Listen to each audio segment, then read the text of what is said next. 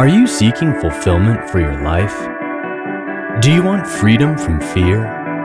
That's why we're here. Welcome to Jesus 101, introducing you to the real Jesus. And now, here's your host, Elizabeth Talbot with Mike Tucker. I'm Mike Tucker. And I'm Elizabeth Talbot. I came to this country 25 years ago. I can't believe it. 25 years ago. And we came here with a visa. And as the years went by, we needed to get our green card. Mm-hmm. And today we will see that one of the soldiers that is with Paul is surprised that Paul has a citizenship. And he says, how come you have a citizenship? I had to pay a large sum of money for my citizenship. Yeah. And that reminded me of how I got my citizenship. You paid a large sum of money? No. This is what it is. When you come to this country, and people like you from Texas and from other states don't realize what a privilege it is to actually be a U.S. citizen. Mm-hmm. All of us that come from other countries go through quite a process. In my case, I got offered a job actually by a church. Mm-hmm. And no one else here in the United States had to be willing to do it so that then I could get my green card. So they had to, not only did I have to have a lawyer that did process and did cost me a lot of money, but they had to put an ad in the newspaper for several days, and if nobody responded to it, then I could have the offer, and then they could give me the green card. And I understand. It's quite a process. Yeah. And so when eventually the years go by and you become a citizen of the United States, you realize what an accomplishment and what an honor and what a privilege it is to be a U.S. citizen. Well, I know I tease you a lot, but I am happy that you are a citizen and that you are here and working with us today. Thanks, Mike. Praise the Lord for that. We're going to talk, as you mentioned, about the Apostle Paul, and he has been arrested, and they discovered that he is a citizen, and they have mistreated him, but we're going to find out about all of that here as we continue our study here in the book of Acts. We are in chapter 2, verse 25, when the soldier heard the testimony that Paul gave to the Jews, and in that process, they are about to scourge him and do other things to him, and then Paul raises his hand and says, "Excuse me, did you know I'm a Roman?" Yeah, that's Acts 22, verse 25. Is it lawful for you to scourge a man who is a Roman and uncondemned? And, of course, the answer was no, it is not. Keep reading. It's very interesting. Let's see, I turned the page here. But when the centurion heard this, he went to the commander and told him, saying, "What are you about to do? For this man is a Roman." The commander came and said to him, "Tell me, are you a Roman?" And he said, "Yes." The commander answered, "I acquired this citizenship with a large sum of money." And Paul said, "But I was actually born a citizen." This is when the whole thing turns interesting. You know, there were three ways that Romans could have Roman citizenship. Mm-hmm. The first one was when it was a reward that the Roman Empire gave them for some kind of service that they have given to Rome. Right. The second one was to buy it for a large sum of money, Wow. which here the centurion says he has done. That's a thought. It's a way to eliminate our national debt, I think, finally. There you go. And the third one is to be born to Roman citizens, which is what Paul claims that had happened to him. Right. Now, in 171 BC, many Jews in Tarsus were given citizenship. This is almost 200 years, 200 years before Paul. And people because believe, of the service that city had rendered to the Romans. And so, the families that lived there had this descendants of citizenship. And Paul is born in Tarsus. Yes, in Tarsus, so he has citizenship. Yeah, very interesting. So, it is interesting how he acquired his citizenship. And even though he was indeed a Jew by birth, he also carried Roman citizenship, which was very, very valuable in those days, and it even affected your due process in the legal systems of the day. So in the middle of all of this situation that is happening with Paul, we get one verse that is usually overlooked before we go to the other chapters where Paul is now going to appear in front of all these different governors and kings and authorities.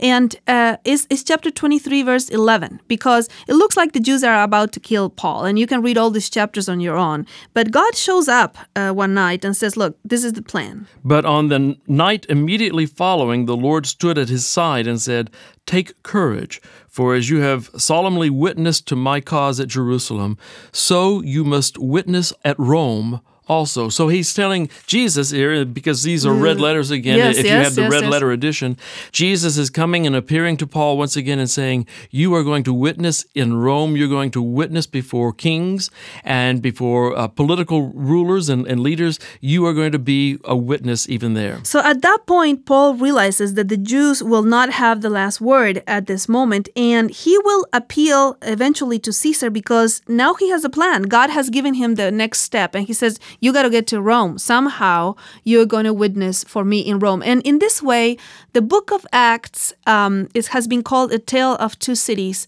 from Jerusalem to Rome. And this is the actual journey of the book, how Paul actually gets to Rome. Nobody has been in Rome yet in the book of Acts. Right. You know. But here Paul goes there, and Paul is able to witness there, and he will be held in arrest there, but it will be such an arrest that he's actually able to witness even while he's in arrest. So now we're going to start this development, and the first authority that actually he goes to is Antonius Felix. So in chapter 24, we find this man who is actually the governor.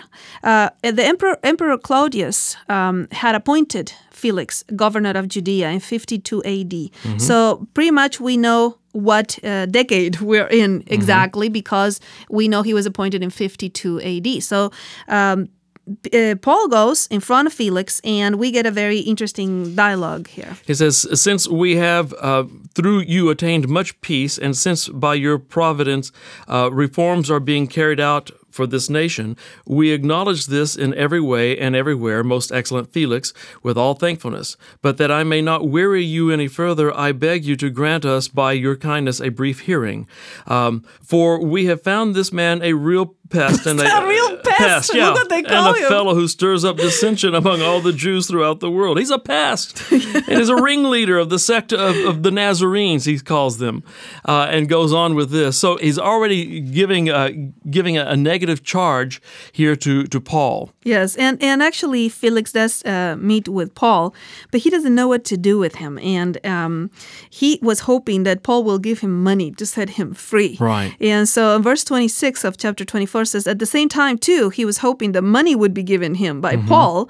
Therefore, he also used to send for him quite often and converse with him. But look how much time it goes by. Verse 27, after 2 years had passed. 2 years. Yeah, so this is not something that's happening fast. This is a long process in which actually Paul is having this opportunity over and over again to talk to people in authority about Jesus. And then Felix is called back, and another person replaces him, Festus. And so now he's before Festus, and again appears before him and has another opportunity to witness to the new governor. Yes, and it's very interesting because Festus goes and he's kind of stuck with this problem that Felix has not resolved because Felix didn't get his payoff. Yes, and it is in this context that Paul talks about Caesar, because see, the Jews come again to Festus and they said, we will like this man, we really want to kill him. Yeah. Verse 10 of chapter 25, Paul said, I am standing before Caesar's tribunal, where I ought to be tried because I'm a Roman citizen.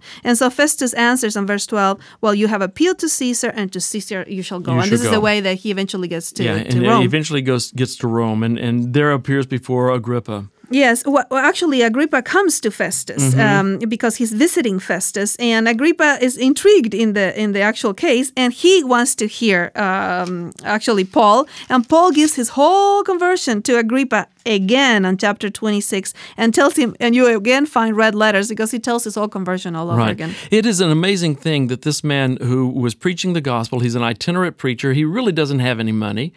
He is sponsored by churches so that he can make his journeys and his travels.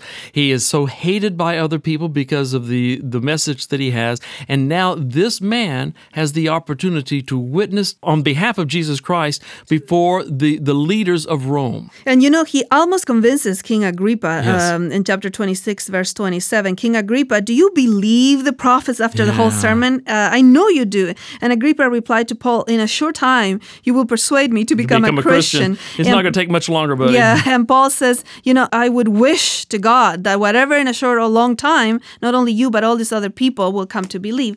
And this reminds me of something Jesus said that many of us will go through at the end of times. When Jesus is talking about the end of times, he says many of us will be given this opportunity to go and give testimony in front of governors and kings and people of authority. Mark chapter 13, verse 9, "But be on your guard, for they will deliver you to the courts, and you will be flogged in the synagogues, and you will stand before governors and kings for my sake as a testimony to them. The gospel must first be preached to all the nations. When they arrest you and hand you over, do not worry beforehand about what you are to say, but say whatever is given you in that hour, for it is not you who speak, but it is the Holy Spirit." Can you believe that we will get the chance to speak to authorities, to witness about Jesus Christ? And Jesus has one message. Don't worry, because the Holy Spirit is with you, and He will give you the words to witness to these people. I have seen people who are so concerned about what will happen in the last days and will there be persecution that they try to make plans for this. They store up all sorts of things in order to prepare a way out. And Jesus is here saying, don't worry. You may be arrested. You may be persecuted. You may be imprisoned, but I'm going to give you the opportunity to speak to people in authority. And don't worry about what you're going to say. I've got the words for you. I will put them in your mouth at the right time. I don't know what your situation is today, and you may feel that you're under some oppression, but you trust God. He's going to give you the opportunity to witness even in this dark hour, and He will give you the words. Thank you for joining us today on Jesus 101. For more insights and resources, connect with us at Jesus101.tv. That's Jesus101.tv. Like us on Facebook at facebook.com/Jesus101 Institute and follow us on Twitter at Jesus101 Media. Until next time, live free. Woohoo!